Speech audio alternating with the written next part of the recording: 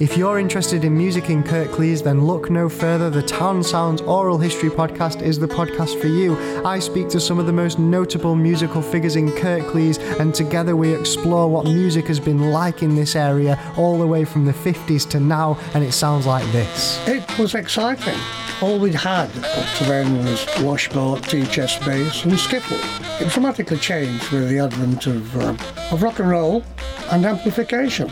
Don't know where that thought came from, but it came, and I did it straight away. Well, to my utter amazement and surprise to this day, within 45 minutes, I had probably a dozen students.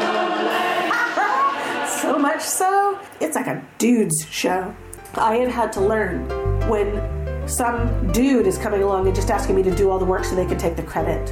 Come on this journey with me. Hear instruments you've never heard before, and music that you didn't know existed, and recordings that haven't been heard in decades. When you see Paul, he'll just look at me and I go, oh, I just nearly die if I got the chance to meet them in person, yeah. We had to go underground. It wasn't deliberate, it was a response to being stopped or blocked from being included in other stuff. And each episode explores a different aspect of the Kirklees music scene.